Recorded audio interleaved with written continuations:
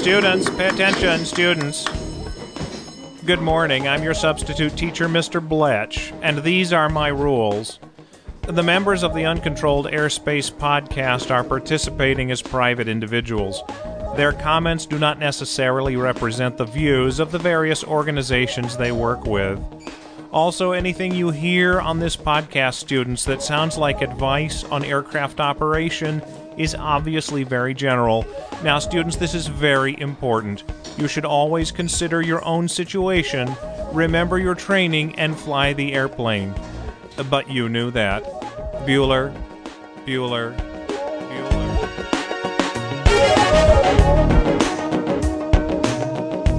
Oh, man, it's just savagely good. Yeah. All right. Aviation. I got this podcast thing. So there's I don't know if you've paid attention to the news. I'm not sure how much of whether this reached your news down there, but there was a forced landing on Interstate Highway up here in Massachusetts a couple days ago. A Cherokee of some sort from Bedford Airport, Bedford Hanscom Field, was flying a little bit south of there, down around the Mansfield, Massachusetts, Norwood, Massachusetts area, and apparently had engine problems and was limping its way back to trying to get into Mansfield Airport to land, and didn't quite make it and landed on Interstate 495, which is sort of right there. It's your basic story. They landed on the interstate. The nose wheel collapsed, which sort of makes it an interesting story. Otherwise, it wouldn't, because there's just been a lot of people landing on roads lately. But nose wheel collapsed, spill fueled out in the highway. They foamed it. Both people on board got out and walked away. No big deal. Nobody hurt on the ground. It was a good landing. Yeah, not a big story, aviation-wise. All right, at least from my perspective. When I first heard about it, because one of our listeners, our Felty, actually was in the air nearby and heard it on the radio. He was listening to the right tower frequency at the time and heard them, call. I don't know if they declared an emergency, but heard them call for help and so forth and so on. And so I heard about it there, and then it was in the news. So, interesting story. I wasn't sure if it was going to make off-field landing of the week or not. I kind of just stashed away in my head. That's where it was until this morning. This morning, I'm driving my car down the road, and I'm listening to the local sports radio station. The particular folks on this morning sports radio station, for some reason that just escapes me, like to talk about non-sports subjects on a regular basis, all right? And this guy, all right, I have to warn you in advance here, 2 weeks in a row, I'm going on a rant here. This is just pissing me off. Are we recording it? Yeah, we are. We're recording this. Okay. All right? Good. This is, I don't know, maybe as I get older, all right, it's like the second week in a row I'm going on a rant here. Maybe as I get older, I'm turning into Dave, all right? But this guy on the radio station goes off on the fact that these guys had to make an emergency landing on the highway. He was just outrageous. He's talking about these two kids, who they were apparently 21 and 25-ish, all right? Uh-huh. He's how they landed on the highway and they endangered all these people, and I think somebody ought to sue them, and how dare they? According to the reports, and he's recording the reports, that they were, and he kept using this phrase, practicing stall maneuvers, all right? All right? Uh-huh. And he was just outraged that they were practicing stall maneuvers, not directly overhead an airport, all right? What's this bozo's name? And, I knew his name 2 minutes ago. I want to be able to name him when I start here. Yeah, okay. It'll come to me in a second. And I'm listening to this, and it's becoming more and more clear to me he doesn't know what a stall maneuver is. This is the classic, mistake. He thinks stall maneuver has to do with shutting down the engine somehow, some way. All right. Well, here's the thing. This is a new division of clown practice. It's now on the radio. They don't have to put on makeup, but they just have to act stupid and say whatever controversial crap comes into their head, and they pride themselves, it seems. I mean, I get the feeling that they do, because otherwise some of them would learn something about what they're shooting their mouths off about. They pride themselves on not knowing anything, but taking the position of the indignant everyday man, with which they have so much in common with their 6-figure salaries and their 5-figure rides to and from work, the residuals from their commercial appearances, and all the adulation and panties that they can get thrown at them. Well, the only problem with that is that there's real people listening who actually turn to bozos like this. I'm sorry, that's an insult to bozo. Turn to amateur clowns like this, thinking that they're going to get real information. Yeah. And the reason the guy digresses from sports, whoever he is because he probably doesn't freaking know enough about sports to fill out the whole show. Well, so he's got to turn to whatever gets ripped and read off the AP wire. This just made me furious. I'm driving my car and I'm listening to this guy and I'm thinking, because he goes on, he's like saying somebody should sue these guys. He's going, why do they let kids learn to fly airplanes? All right, he went on about the fact that it was a 35-year-old airplane, as if that made it rickety and dangerous. I mean, it's just totally. Hey, he's probably shooting off at least a 40-year-old mouth. And look at the condition it's in. I never thought of that. That's a good line. I wish I had thought of that. So it just pissed me off, and I'm just seething as I drive along the road listening to this. I couldn't take it any longer. I changed the radio station. I probably should continue to listen to this, because then a couple of listeners called in. One of them was trying to defend and trying to explain, and the guy just didn't want to hear it, and then another guy called in and was backing him up, and it was just got ugly. And I'm seething. I'm thinking, what in the world can be done here? I'm thinking I could write this guy a letter and try and explain it to him. The chances are he doesn't want to know what really happened. Right. And actually, he wants you to do that. He wants you to do that so he can continue this rant with. And then some idiot named Jack sent me this letter with this BS about aviation and blah, blah. How many 35-year-old cars do you see on the street? But this is not. Well, you see all kinds of 40-year-old mouths out there, and, you see even a lot more 40-year-old assholes. Jack, did the guy you were listening to sound anything like Dave? No, Dave sounds way more intelligent. All right. And I got to thinking, it's just not right. It's just not fair. All right. And it's no, like, this is what the world got. When the Federal Communications Commission did away with the fairness doctrine back in the 80s. But what's to be done about this? All right. This is not like some radio guy. All right. Having an outrageous opinion, all right, that might be based on fact. This guy was totally wrong, and he was trashing our community, and he was slandering us. He was damaging us, all right? I think ridicule is the appropriate response, because the guy's clearly a nincompoop. He doesn't know what he's talking about. He's doing whatever he's doing because he doesn't know how to do anything better. And ridicule is really the only response you can have, and just mock him and move on. This is a big radio station. Send people to the radio station's website, have them post ridiculing comments on the blog. Yeah, well, you know what? That's right. You know what, listeners? I thought I was listening to a sports show, and then I realized that it was Comedy Central by mistake. When did they start carrying Comedy Central on the radio? Listeners, that's not a bad idea. Listeners, I have a request. Well, you could also, send information about this to AOPA and EAA, who can, do their own outreach, and they'll put it in print on their newsletters, and that'll help recruit other people to the cause of ridicule. Just belittle the guy beyond all reason. Mm-hmm. Mm-hmm. Listeners, if you're so inclined, this is probably belittle anyway. WEEI Radio in Boston. All right, I believe they're WEEI.com. They have a pretty active website. I think there's a forum. All right, I'm not suggesting anybody do anything outrageous or ugly, all right? But if you want to make your opinion known, all right, I think I'm gonna.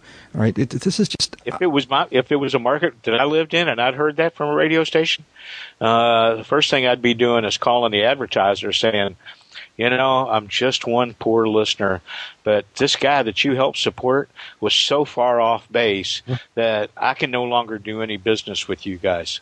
So, sorry, I just thought you ought to know why this one customer dropped off your planet. I'm not sure if that's enough, and I don't know what to. I mean, I'm kind of serious here. All right, it's not enough. How long are we going to put up with this? We are do that. We are regularly savage. We, the GA community, are regularly savage in the mainstream media, and it's like, and usually by a much higher intelligence level. That's what's really insulting here. Yeah. I mean, you could call the guy a nincompoop, but why would I say things like that against perfectly innocent poop? We need, I guess AOPA and all these guys are doing the best they can in trying to raise the awareness in a positive way. It's like firefighting in California, Jack. Yeah. It's not that they can have somebody there to stop these turds before they open their mouth. You can't stop the fire before it erupts. True. You know, so they run around the country doing their best. AOPA, NAAA, NHTA, EAA, you name it. They are out there putting out little brush fires of ignorance as they pop up all over the country. Sometimes they pop up from little low-level, small-minded, minuscule appendaged radio hosts. Other times they're people who really should know better, like members of the United States Senate. And the associations go out and they dump as much water as necessary in proportion to the amount of fire that one voice can cause. Well, congratulations to these two pilots that did a good job, got on the ground safely, didn't hurt anybody in the process. And if the guy invites you on a radio show, tell him that you try not to go where there's no sign of intelligent life. Welcome, folks, to episode 152 of Uncontrolled Airspace, the General Aviation Podcast. Well, you can tell I feel great. We're recording this episode on Wednesday evening, September 2nd, 2009, and joining me here in the virtual hangar is one guy's pissed off, one guy's not feeling well, and Jeb. All right. No, I'm going beyond not feeling well, being just pissed off too. Yeah. I gotta say, way too much drama for one opening episode for me. That voice is Jeb Burnside, who's talking to us from somewhere near Sarasota, Florida. Hi, Jeb. How are you? I'm better now. I just had to get that off my chest. I don't know what's to be done about this, but it just annoyed the crap out of me. I don't know. Yeah. Because he's trashing my world, and there's nothing I can do about it. People like him are going to be with us, whatever the movie line is. People like him are going to be with us like bad weather. Uh-huh. Yeah. Okay? Yeah. And you just ignore them, mock them, and they'll get tired and they'll go away. Yeah. Don't feed the bear. Okay, all right. We're going to just use our podcast to get the good word out there and communicate to people all the goodness of general aviation. And no one more surprised than I, the voice of reason this evening, Dave Higdon, joining us from Wichita, Kansas. Hey, David, how are you? Oh, just outstanding. I got my little bottle of brown barley pop here. That's right. And NyQuil. My two best buds. No, not yet. Yeah. No. We like to round off the consonants and pronounce the hard characters. Yeah. So you're saving NyQuil till later, huh? Saving the NyQuil till later. It's Labor Day. You shouldn't be getting the sniffles already. Well, no, it's going to end before Labor Day weekend, thankfully. Yeah.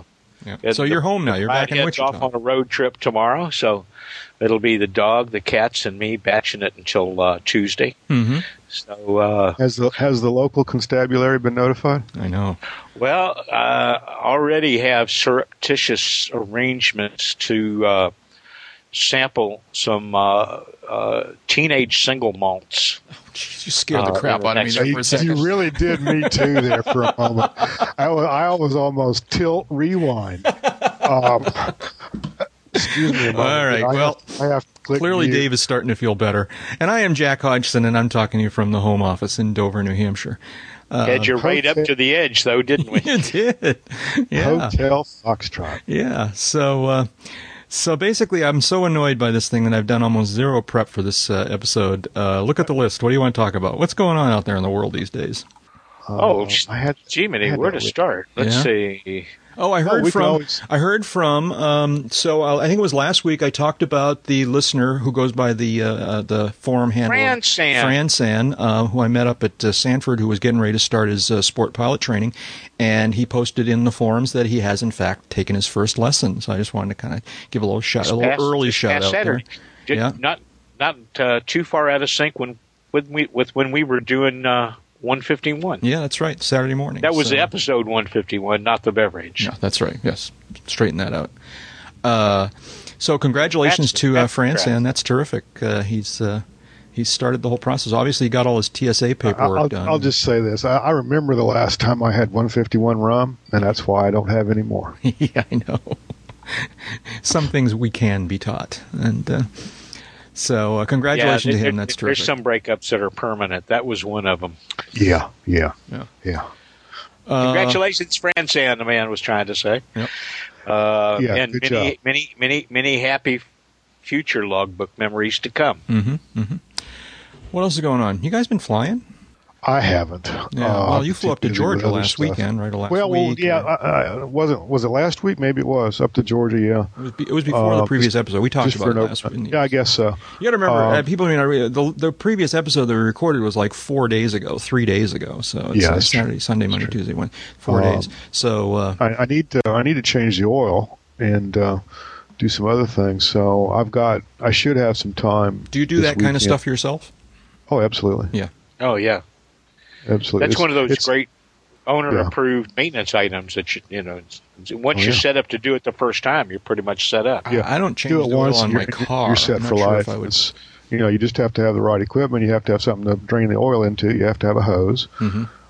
You have to have safety wire. You have to have safety wire pliers. You have to have a fresh filter. Nothing to it. Oil. You safety wire the filter on. Is that how it works? Yeah, exactly.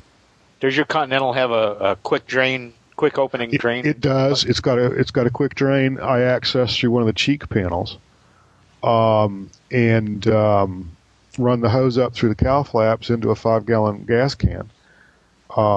The quick drain has a short length of hose on it. I just stick the small hose in the big hose, and trip the mechanism, and it starts draining oil. There's nothing to it. Yeah, I could get to it on Air Comanche. Just get on a crawler and roll under. With the back inclined a little bit, I could reach up and slip the hose on the little bit of fitting that showed.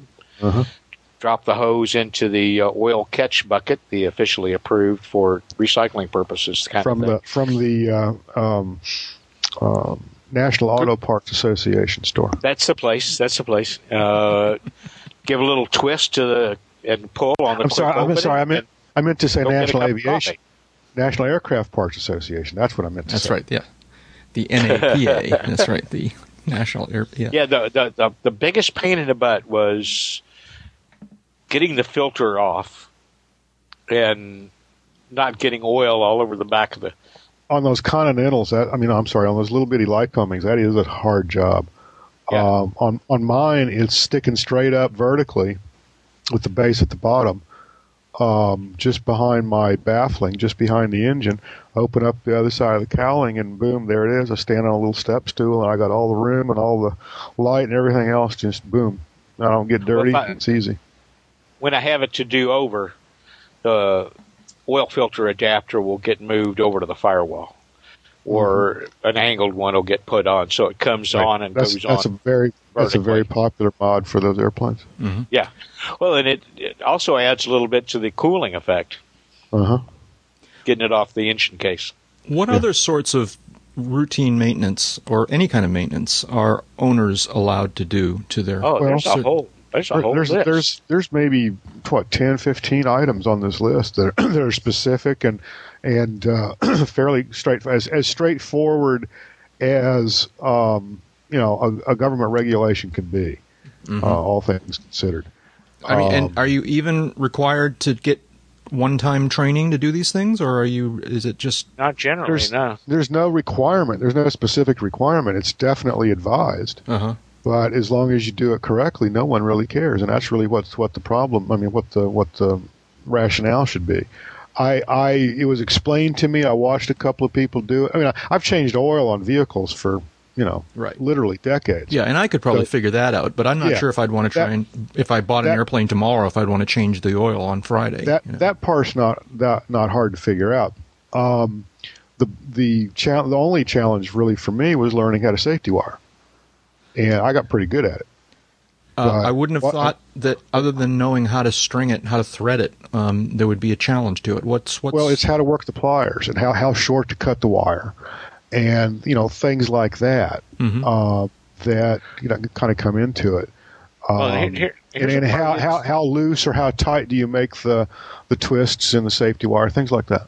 And also making sure that you put the safety wire on anchored in the proper direction, because otherwise it does no good. Otherwise, it's there to make sure the oil filter doesn't unscrew itself. Otherwise, it will help to loosen the oil cap, the oil filter, rather than strain it. My little memory trick was to cut the safety wire at the filter and leave the safety wire anchored to the engine where it normally would be anchored until it was time to put the new safety wire on.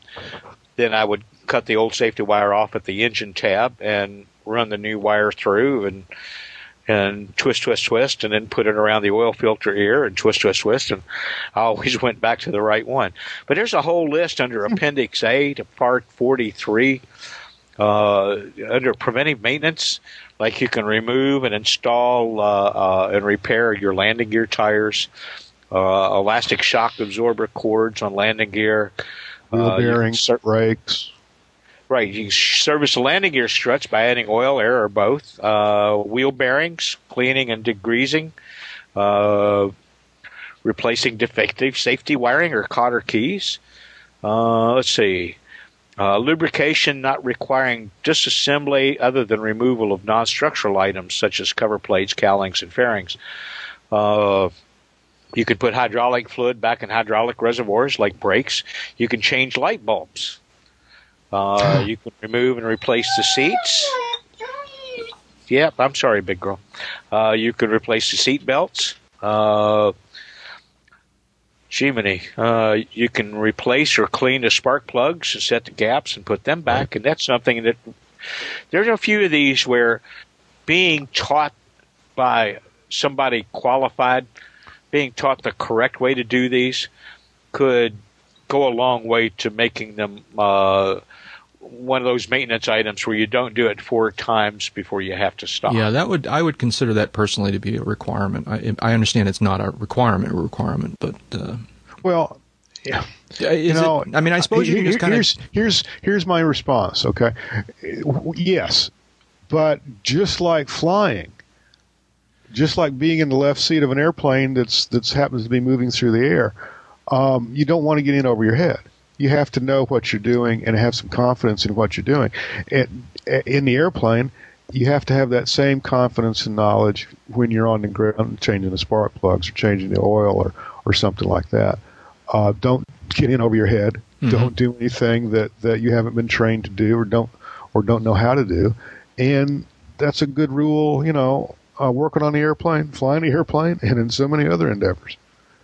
This list even goes so far as to tell you that you can remove and replace electronic avionics items that don't require you to do anything more than release the restraining screw and then pull it out of a tray. Right. One of those deals where it's the tray that's wired up.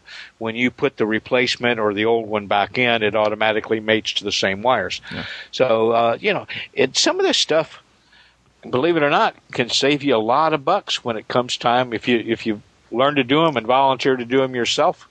Like oil changes, fixing tires, doing some of the prep work for an annual inspection. Like all the covers got to come off, right? Well, there's no reason why that you're approved to remove the covers. Well, even if you weren't approved to remove them, you're working under the supervision of someone who is. So your nose is clean there. You could pull the wings off as long as the IA was there. As long as the IA is there.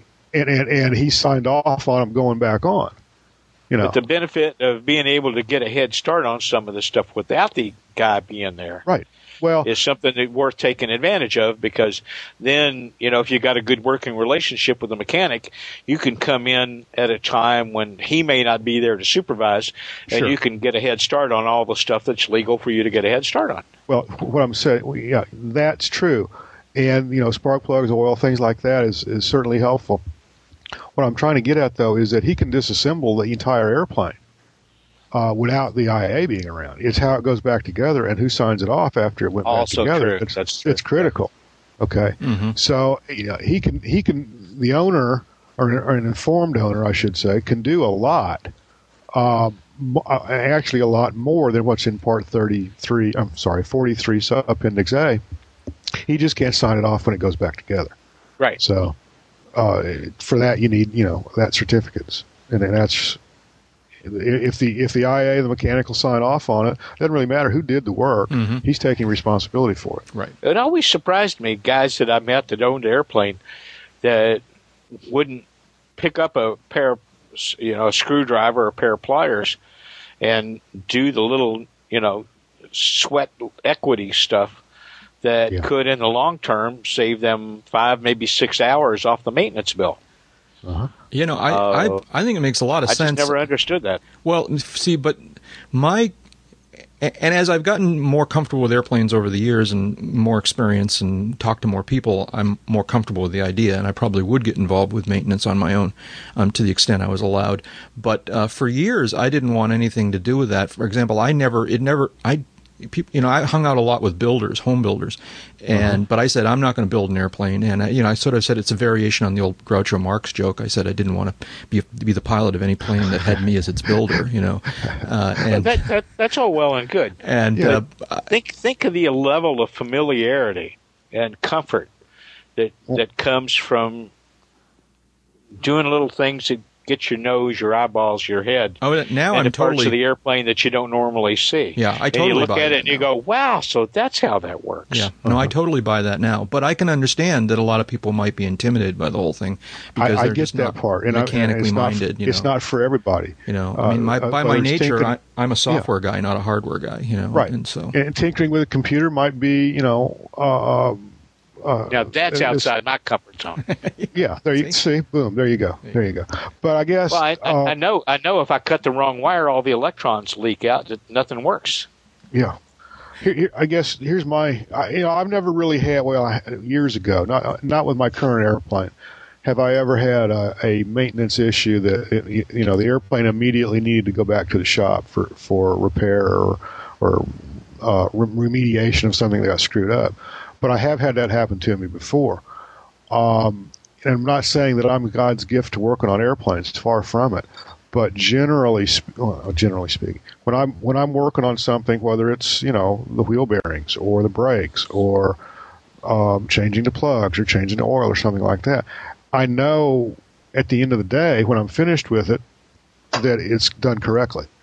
Yeah, and that's money in the bank also. Mm-hmm. Not having to depend on, having an informed opinion about what might be wrong with the airplane or what maintenance it might need is not a bad thing either. One other point, when it comes to owning and operating an aircraft, the FAA makes it perfectly clear that it's the owner-operator who's responsible for the maintenance. Yeah. He's responsible for ensuring all the certifications are accomplished and the aircraft is used as approved and inspected. And so there has to be some level of knowledge, at least of the status of the aircraft's maintenance and record keeping thereof on the part of the owner or the operator. So it's not a free ride. It's not like going out and buying a new BMW and having 5-year bumper-to-bumper coverage on it. And all you got to do is buy windshield wipers, brake pads, and tires. Mm-hmm. It's not quite like that. You don't just it's not like turn showing them, okay, how do I tune the radio, and where do I put the gas in? Which, by the way, is exactly why a 35-year-old airplane is nothing to be afraid of. But exactly. Don't get me back there again. Well, so we go back to our previous conversation about a 40-year-old mouth. Yeah. Well, what else is going on?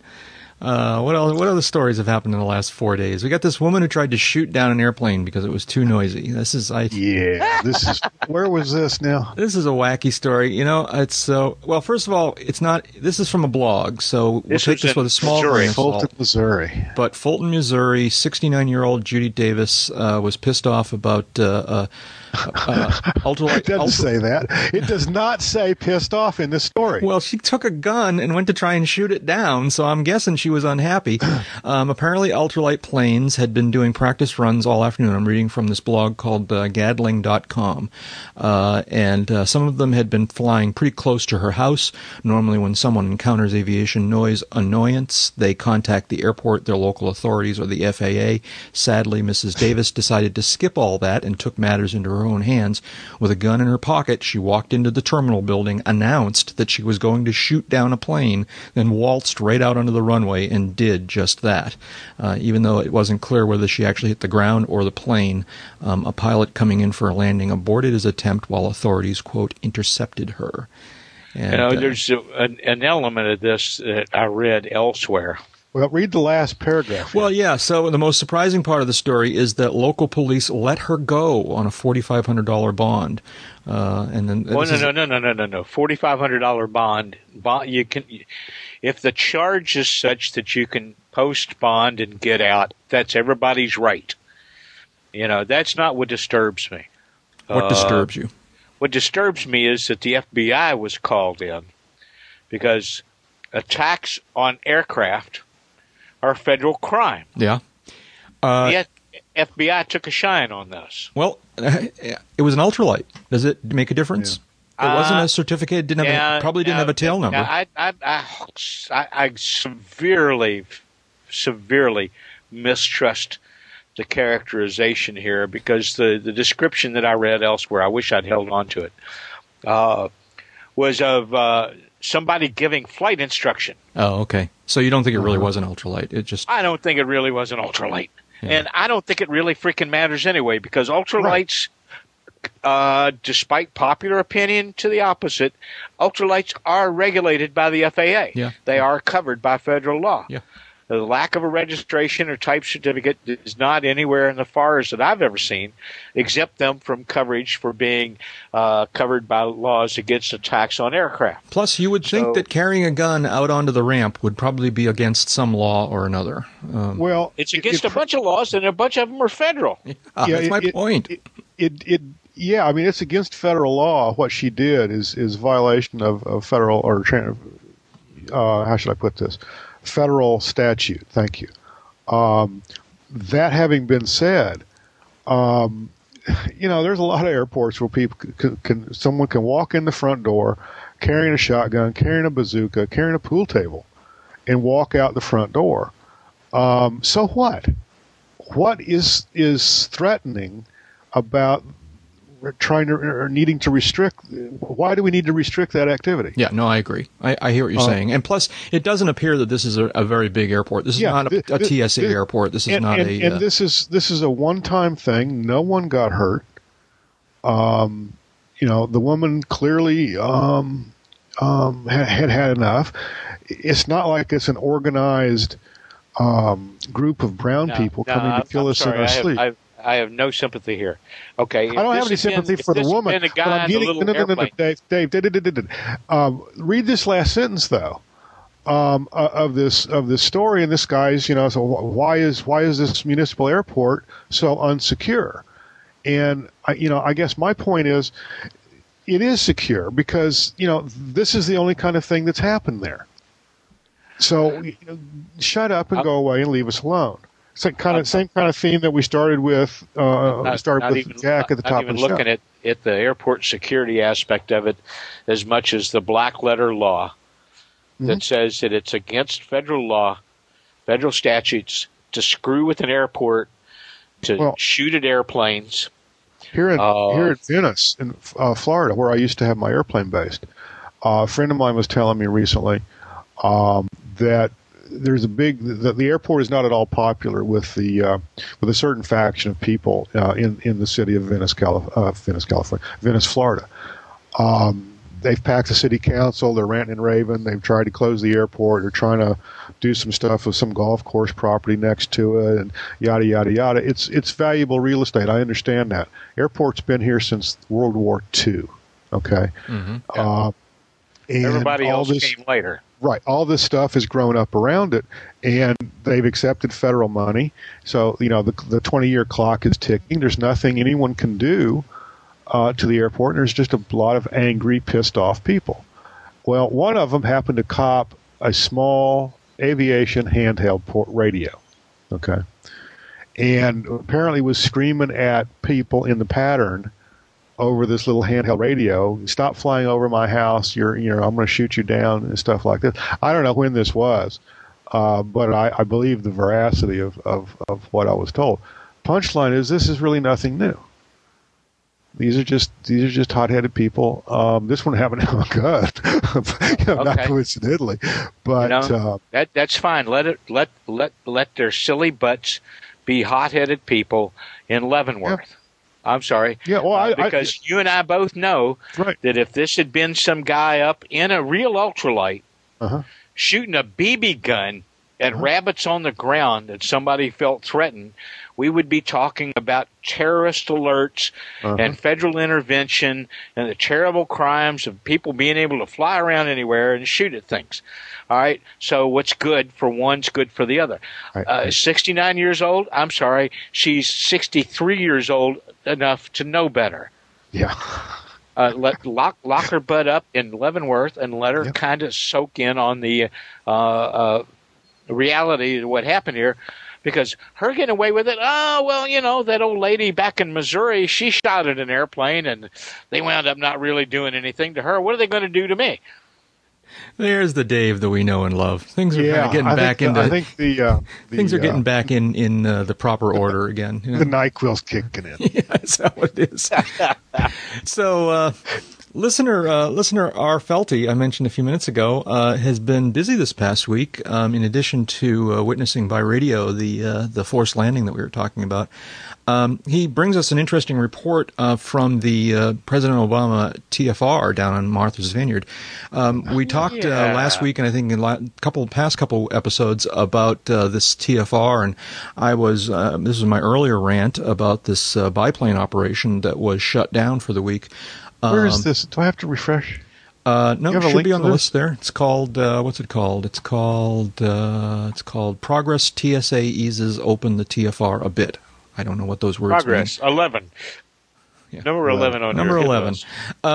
So our 11 reports to us, and I'll read just a bit from his posting in the forums. He says, from another source at the airport, he's talking about this particular airport, Katama, down in Martha's Vineyard. I got this bit of interesting information. I was told that during the weeks prior to the TFR, some communication began between the biplane owner, Classic Aviators, he says it's called, and someone at the FAA and or Secret Service, or perhaps both, he writes. He says they began a delicate dialogue, and the end result was that Classic Aviators was given an opportunity to fly under the TFR. If they installed a transponder in one of the planes, they furnished the TSA with names of passengers, allowed a TSA person to be stationed at Katama.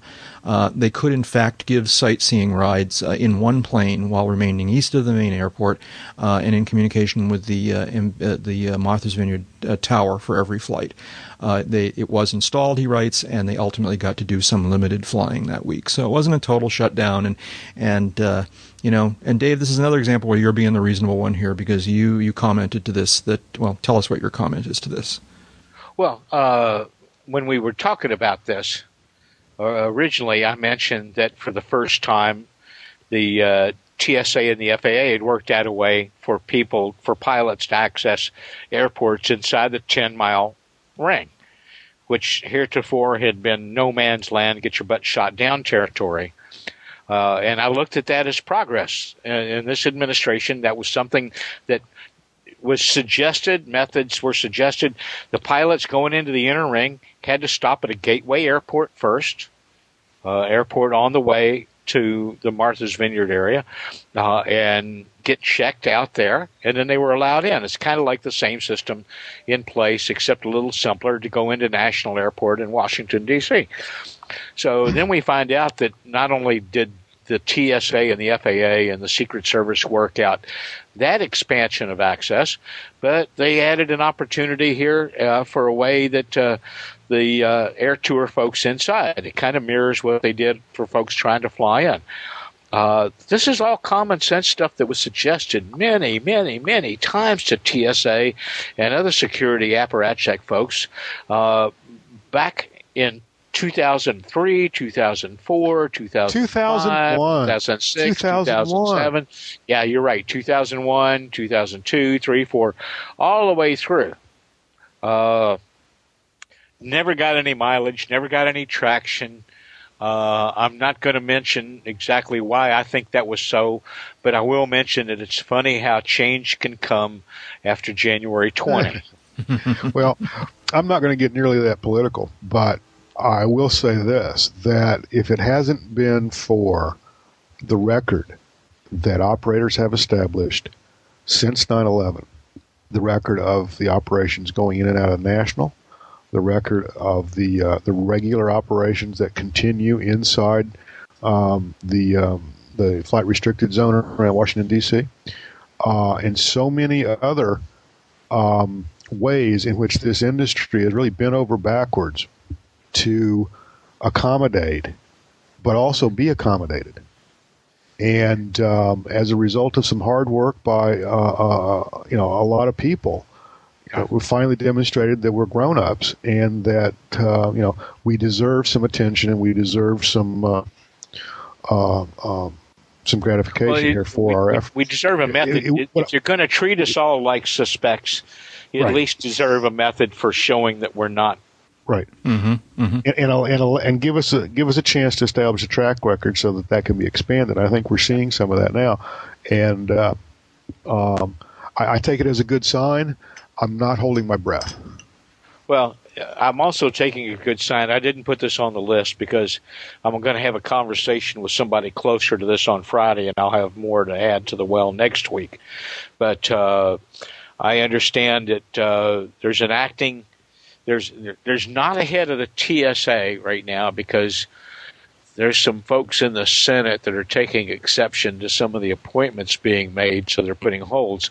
So we have an unappointment area here as heading the TSA. But in the meantime, the TSA does have a new guy in charge of the general aviation section, and he's been busy meeting with all the requisite groups. And the first feedback to come my way from one of these meetings to this new guy with the alphabet groups was the alphabet group folks that I talked to all came out of the meetings with a real sense that somebody was listening. Well, okay. And I'm serious. That is a sea change from sitting in a room with a bunch of TSA people, a bunch of FAA security people, and Secret Service people, and making a presentation and not having any sense that anything was heard. And then the folks that came to listen to you saying, thank you for coming in, we'll be in touch, and leave.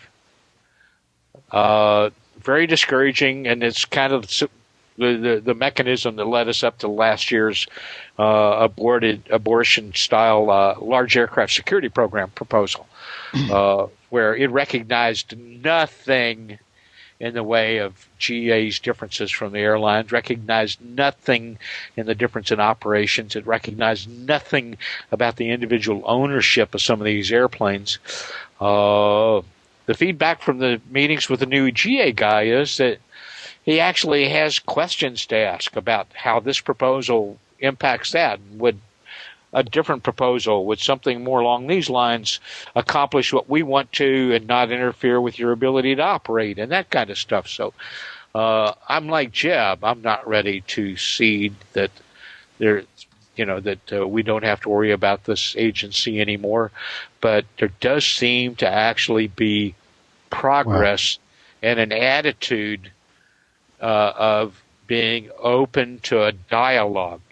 Dialogue, look it up in the dictionary, all you folks. Yeah.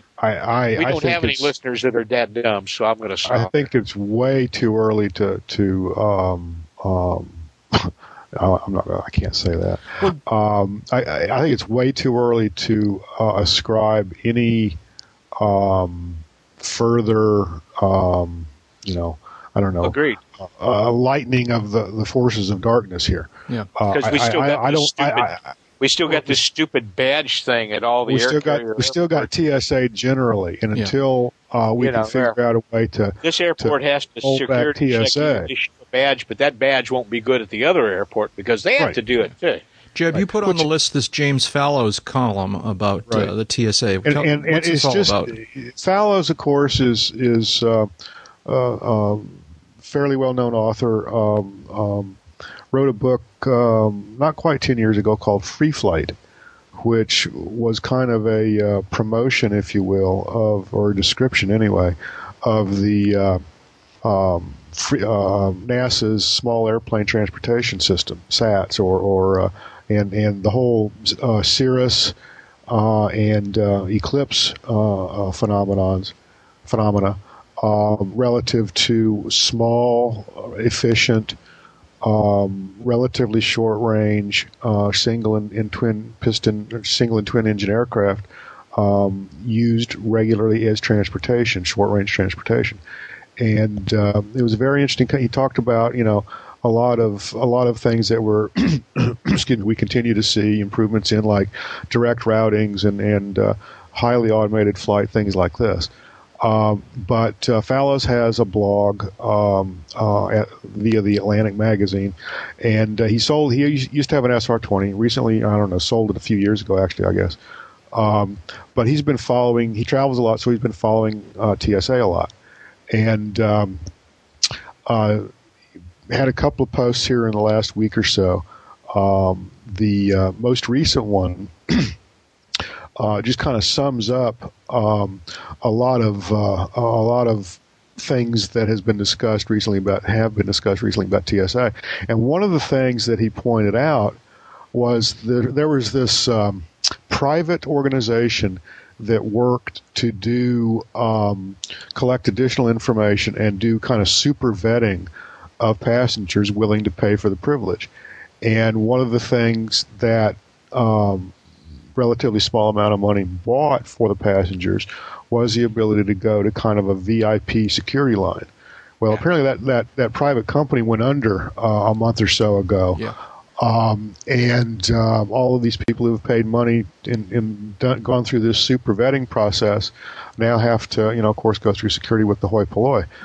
But the punchline here is, why was a federal agency, the TSA, allowing that kind of discrimination on behalf of a third party, a private sector business?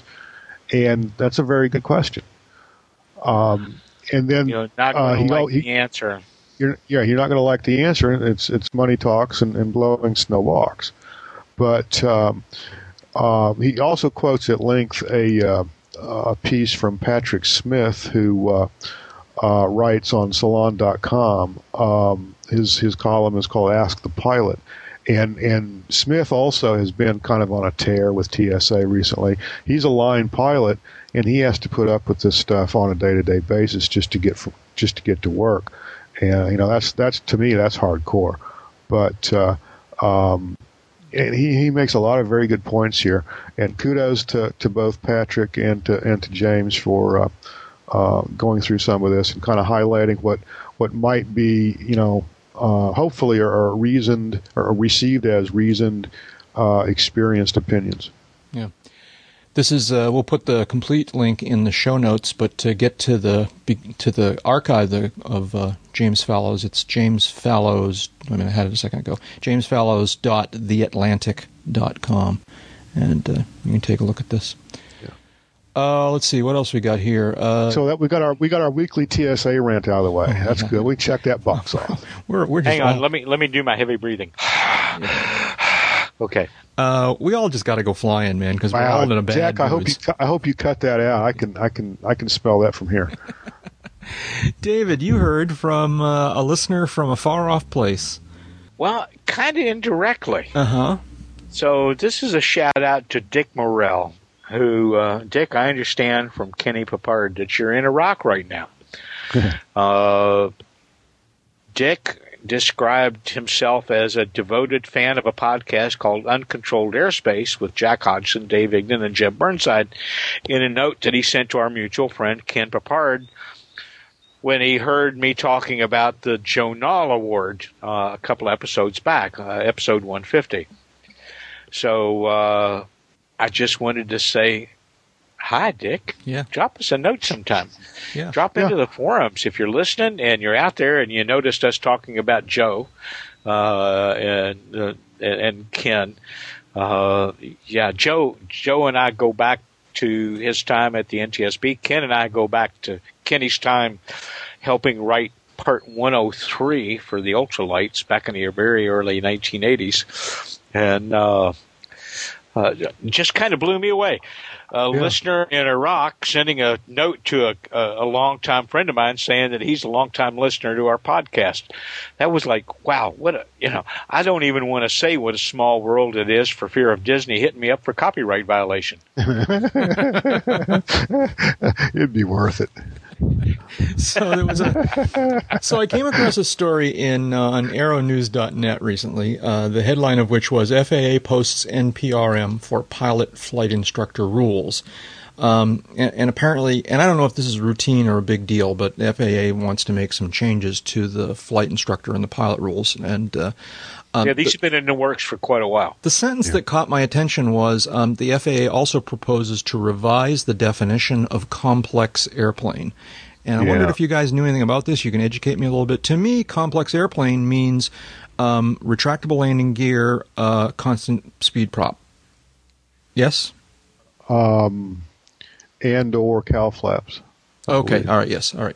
Yeah. So, and what I got from the story, I couldn't quite get the whole, but apparently they want some of this advanced avionics they want to kind of classify as a complex airplane, a G1000. I don't know. What jumped into my head was, G1000 is going to become a complex airplane, even if it's in like a 152. Do you know anything more about this? What? I know that there is a proposal out there. I don't know the details of it. Your version might be absolutely 100% correct. I don't know. Well, believe me, it's not likely. But no, I'm just saying. I'm just kind of curious. I know that there's something floating around out there. I know the FAA has this NPRM out there. I have not looked at it. I will look at it in the very near future and see what's in it. Yeah, it's on my list. I downloaded the NPRM. I have not been through it yet.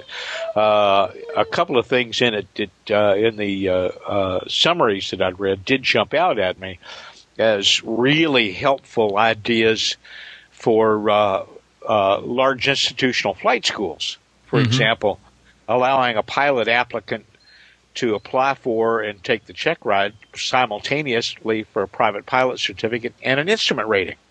Uh-huh. Really? The minimum hours for an instrument rating got done away with, if I remember correctly, a long time ago. Now you basically go from one to the other. Yeah, when I got my instrument, you needed 200 hours total time. Right. And a lot of that had to be cross-country. Yep. And a lot of that got, melted down on the idea that letting people work on and get their instrument ratings faster would be a good safety step. We were losing people because they were going out and using the airplane and didn't have the seasoning, didn't have the training and the skill. They got it over their heads. They shouldn't have, but they did. If they'd had a little bit more training and been able to file and fly IFR, they might not have busted their butts. And to the FAA's great credit, they tweaked up the minimum requirements for an instrument rating, making it easier and less dangerous over that period of the first couple of 100 hours to actually get a license and get an airplane and actually use it. So, and I think it's been a good thing all the way around. Yeah, it has been a good thing. I think requiring the PIC proficiency check for single pilot turbojet aircraft is a good thing as well. It's an area that wasn't really covered specifically. It was kind of covered if you put the other stuff together. Anything with a turbojet, you have to have a type rating for anyway. Well, that's true, but this pilot command proficiency check has not been spelled out specifically, so you just did a regular biennial. Well, I mean, yeah, okay, we're already doing that, though. So what's going to be the difference, and where is it going to rear up and bite me in the butt? I think where it's going to be a difference, the way I read the synopses that I looked at, is that the proficiency check is going to be geared more to that environment, single pilot IFR turbojet, as opposed to the much looser standard that you face when you just go in for a biennial. So if you're flying a PC-12 or a TBM 800 and you go get your BFR in a Super Cub, it doesn't count. No, but your BFR in the 850 doesn't necessarily have to encompass anything specific to the type or use of the aircraft. It can be simple stuff: turns around a point, short, soft field, emergency procedures near the airport. The BFR requirements don't spell out that you got to do this, that, and the other thing specific to the aircraft type. I think that's where they're heading here, is say, what could be picked out of a BFR list is really not adequate to make sure that these guys with single pilot type ratings in their turbojets, that's a good way to make sure that they're maintaining competency. No, I understand. Well, maybe we should get somebody, or we should read the thing. It's like, let's get a copy and read it. Let's read it before we talk about it on the podcast. We can get somebody It'll get read over the weekend. FYI, the AvWeb story on the same subject has this sentence. It says, the agency also said it would like to change its definition of complex airplane to include airplanes equipped with FADEC engines. Equipped with what? FADEC, FADEC, what is it? Yeah. Really? That's what the AvWeb story says. Really? What's that? Huh. That's like the fancy single lever control systems, right? That's like a diesel Diamond or something.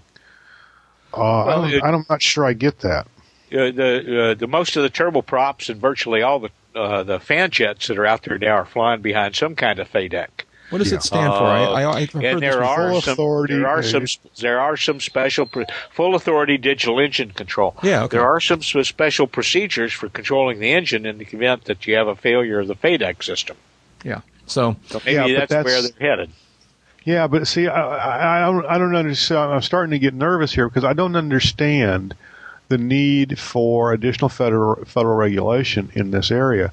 Anybody worthy of flying the or who should be flying the airplane is going to know this stuff. They're going to be trained in this stuff. Then you obviously haven't been paying attention to the federal government, have you? So, I think that may be the question here: is are they really getting trained in it? Yeah. Yeah. Well, I don't know. Yeah. If they're going to one of the big established institutional companies that specializes in turbine pilot training, they probably are. But once you get that rating, particularly on the turboprop, there's no real requirement that you go back for anything specific unless your insurance company maybe sets it on you. Right. So it's kind of a it's grown beyond into flight levels 300 and true airspeeds of 400 knots on some of these turboprops. So it's kind of moved into territory that turboprops didn't really occupy when these rules and regs were first written for them. Uh-huh. Well, I come back to, we have this regulation. We have regulations, and we have something even better. It's called an insurance industry. And the insurance industry requires at least this amount of training before you can insure the airplane. I guess my punchline here is that this sounds like it's being designed to address a problem that doesn't exist.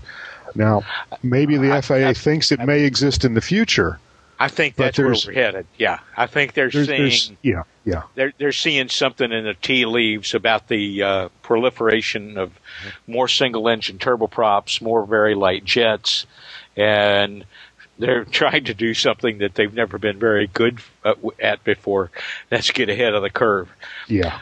So the Hudson River helicopter airplane midair is a tragedy that just keeps on giving. I don't know. Amen to that. Well, normally these things, I don't mean to minimize the tragedy, because it was a tragedy, but normally these things kind of fade from public view after a few weeks, and the NTSB goes about its business, and they figure out what happened, and we learn some stuff, all right? This one just continues to kind of throb in the press and politics. And Jack, yeah. It happened in view and recorded in the largest media market in the world. Yeah. So what's the latest now? FAA is actually, already posting some press release out today. FAA announces plan to enhance safety for New York airspace. Basically, it works like this: the administrator,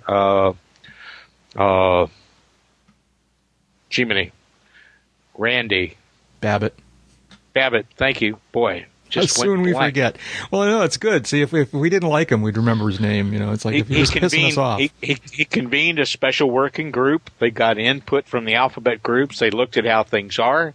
They looked at how things could be. They looked at the NTSB's, I thought, kind of quick turn recommendations myself, and came up with some changes that they're going to make, including they want to make. This is not bad. Lights on, and this is on the FAA. Yeah. The links to their press release from today. Yeah. They want to make things like lights on mandatory, air-to-air communications mandatory.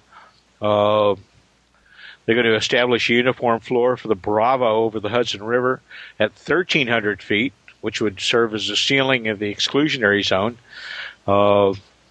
Between 1,000 and 1,300 feet would be required for aircraft using VFR to use common radio frequency for the Hudson River. Aircraft below 1,000 feet would use the same radio frequency. They're talking about some new routes to put on the terminal area chart specific for the helicopters and for sightseeing traffic. Some of this stuff already existed, folks. It's just that it existed as kind of suggested routes. And the day of the accident, if memory serves me correctly, the helicopter was not on one. And it was not at the altitude prescribed on the back of the terminal area chart. Right. So, they're taking some, in my mind, it seems like reasonable, common sense steps to more importantly, and not only the regulatory requirements for people are just blowing out and going down the Hudson corridor. These are things that people should be doing anyway. Okay. Yeah. These are solid recommendations. These are best practices that have been established over years. And there's nothing fundamentally burdensome about any of this. This is stuff we should be doing anyway. And a lot of this also just kind of codify is not the right word, but maybe it is. Codifies what's already being recommended. It just makes it standardized and with the regulatory force behind it. The other great thing here, I think, is talking about VFR departures out of Teterboro wanting to enter the Bravo. They're going to get a specific procedure coordinating between Teterboro and Newark before the aircraft takes off, and have a route and an altitude and, of course, frequencies to go with it. They should have been doing that a long time ago. Yeah. So I don't see any downside to this right now. And I guess I'm convinced. Hats off. One real quick thought. Hats off to the FAA and Administrator Babbitt for not dragging their feet and being dragged into doing something they didn't want to do. Mm-hmm. This is a common sense, best practices kind of a response to this challenge, and it's not a bad thing. Okay. But a couple of things to keep in mind here. Yeah. This is, extremely quick turn. The FAA's New York Airspace Task Force was chartered on August 14. They proposed actions in a report on August 28. Here it is, September 2. 5 days later, and we have the FAA acting on the report. And they do note that the NTSB issued independent recommendations on August 27 that were not used in the development of the task force safety enhancement recommendations, because they weren't waiting on the NTSB report. That's important for when you hear people saying, well, they didn't take into account the NTSB report. That's because they were already working ahead of that. And the FAA says that what they're proposing meets or exceeds the NTSB recommendations. Mm-hmm. Now, I'm going to have to look at them side by side before I swallow that completely. But that's a good thing. Okay. Yeah. But there's nothing wrong here. But Go now, ahead. perhaps separately, did I see in the news today, is the Controllers Union still lobbying press releases out there about this whole thing? I thought I saw something also. I actually got an What's unrelated going on here? call Haven't they, into Doug Church at NACA to try to I thought they had been calmed down, and well, are they still defending themselves from being made a scapegoat on this? Yeah, there was I don't know. I looked at the NACA site today, actually looking for a few things, and saw some of the PR off there. I'm not sure what I read was new, or I was just noting a detail from a previous release. But NACA's being a lot more proactive here under Babbitt and under Obama, and part of that is their contract is finally going to get some attention at the agency, and they think they can get a favorable. They've already gotten binding arbitrations. Already given them some big concessions. Yeah, and I don't begrudge. I'm not saying that's a bad thing. I don't begrudge them for that. They're just playing the game, and I think everybody gets that. I caught a little flack in different corners for saying that the NTSB did the right thing. And I saw some opinions to the opposite expressed. And, they had their own reasoning behind them. That's fine. It was interesting to see some reaction to those other opinions, basically saying what I didn't come out and blatantly say was, if you let these guys get away with it, where does it stop? And, so, NACA's got complete latitude now, since it's no longer a party to the investigation of this midair, to go about its business. Yeah. It just needs to remember that there's a process that, good, bad, or indifferent, has produced some pretty good results over the decades it's been used, and it's been more productive than non-productive in the long haul. And that's one of the reasons why people guard it so jealously. Mm-hmm. Yeah. Okay. Hey, so is it official? Is Eclipse officially back in business? Mm-hmm. Yep, as of... God, David taking a sip of his beer. Sorry. That was a NyQuil. It's a NyQuil. It's a NyQuil. No, that was the bottom of that. We got to end this soon. I just finished my second classic amber. Yeah, Eclipse Aerospace, doing business as Eclipse Aviation, the old company name, officially reopened their doors on Monday, August 31. They're the folks that bought the assets out of bankruptcy auction for about $40 million. The group headed up by some Eclipse E500 owners. Their first order of business is servicing and taking care of the customers for the 259 Eclipse 500s that have been delivered. And then their next step, and they're already talking to vendors and hiring engineers, is to reestablish serial production of the airplane. And when, reapproval of a production type certificate, or production certificate to go with the type certificate, and start selling airplanes again. And this is one of the things that made me look at the changes the FAA's proposed in some of the pilot training rules, that made me think they really think that this little very light jet stuff is going to go places over long term. Mm-hmm. But yeah, they're back. Very encouraging. Who would have thought? How they do remains to be seen. We wish them the best. We keep our fingers crossed for them. Absolutely. Okay. Hey, shout-outs. So I want to reiterate congratulations to Fran Sand for his first sport pilot lesson. That's really terrific, and hopefully we'll cross paths, he and I, up in Sanford over time. And if nothing else, I hope that he will post occasionally in the forums about his experiences and tell us more about how that is all going. Absolutely. I want to also give a shout out to another listener, Pilot Brad, who is a listener in the forums. Pilot Brad is an active blogger, and he's been blogging for quite some time about aviation.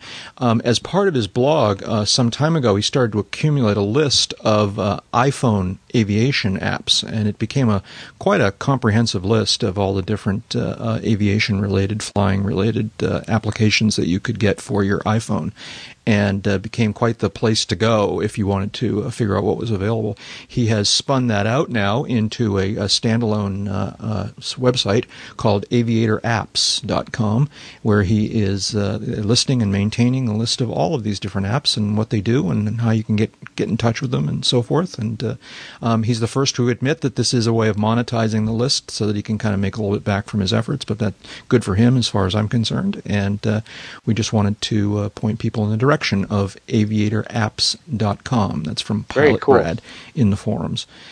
And David, you wanted to point out to us some upcoming aviation events.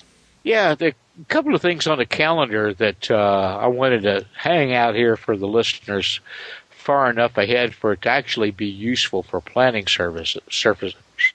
purposes. Yeah, I need more NyQuil.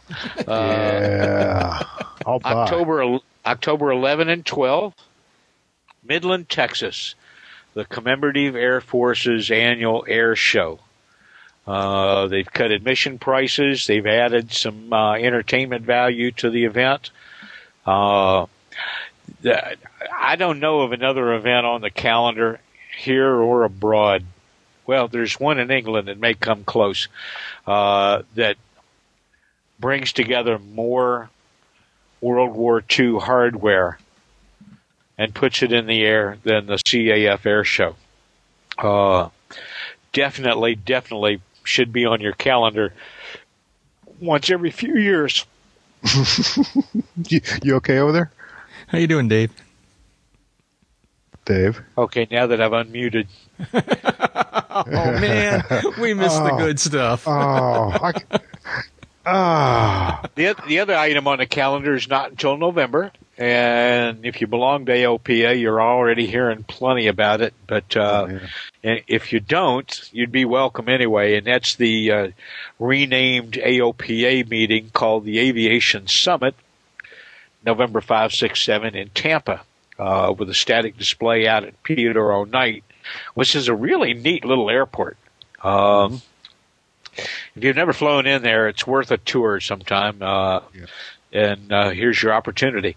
Anyway, both of these are really worthwhile for getting to rub elbows with other pilots. They're both completely different from one another, and just wanted to give a shout-out and say and hope that they continue to have the kind of attendance success that is being seen at other air shows around the country, other flying events, where everything is up over last year. Yeah, but if you're a GA pilot, the AOPA Aviation Summit is an excellent stop for learning new things, learning about new things, seeing airplanes and meeting others who get it, as Jack would put it. Right. And the CAF show, who doesn't love old World War II warbirds? Right. Yeah, a great collection. That's all it takes. Yeah. As we mentioned before, we're attempting uncontrolled airspaces planning right now, tentatively, knock on wood, to be in attendance at the AOPA Summit. And so watch for more announcements from us about some activities that we'll be holding down in the Tampa area at that time. Any other shout-outs? Jeb, you got anything? Just one, and I don't want to go out here on a kind of a down note.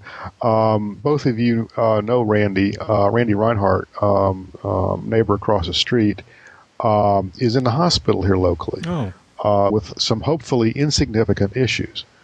And I'll know more probably by our next episode about how he's doing and whatnot. But Randy's good people. He's definitely someone who has flown his share of airplanes. And I got my fingers crossed that everything's going to be just fine. Yeah, absolutely. So our thoughts go with Randy and his lovely lady. And Lynn, yes, absolutely. That's right. Okay. David, anything else? I'm good to go. Okay, time to stick a fork in this one then. Do it to it. Jeb Burnside is an aviation journalist and is currently serving as the editor-in-chief of Aviation Safety Magazine. Jeb, where can people find you on the internet? AviationSafetyMagazine.com. Who'd have thunk it? That's my day job website, personal website, jeburnside.com. Occasionally I pop up on AvWeb, and I might even pop up on the Uncontrolled Airspace podcast website, uncontrolledairspace.com. Every now and then we find you in the forums. It's cool. Yeah. Very, very good. Now, not that I don't enjoy that. It's just You have I have pretty limited full plate. bandwidth. Yes, you have well, you literally have limited bandwidth. I literally and figuratively have limited bandwidth. That's right.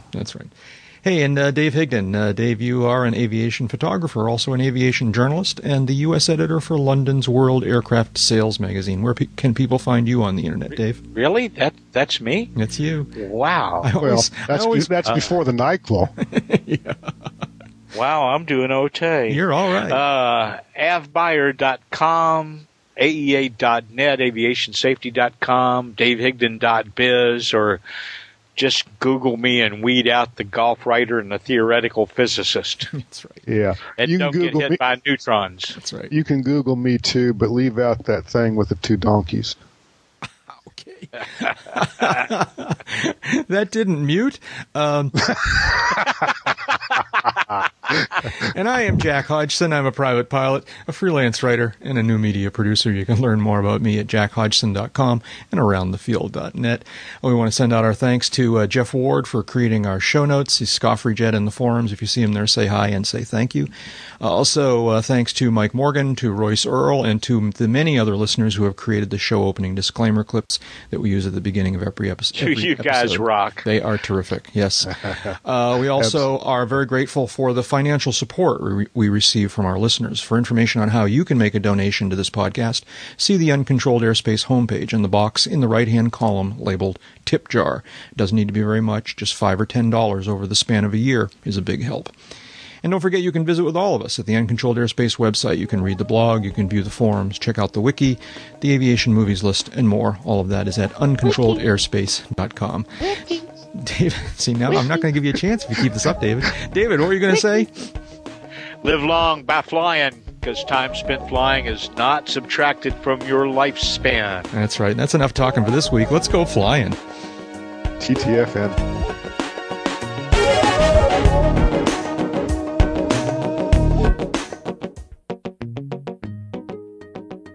Just really running on empty, though. The beer is the only thing that tastes halfway. All right. Well, I'm sorry you don't feel well. You sound fine, just FYI. Well, thanks. I appreciate it. You should have heard me a half hour ago. Yeah? Okay. It sounded a whole lot more like this. Oh, I see. All right. Well, maybe we ought to get going then before it returns, before whatever it is wears off. Whatever it wears off.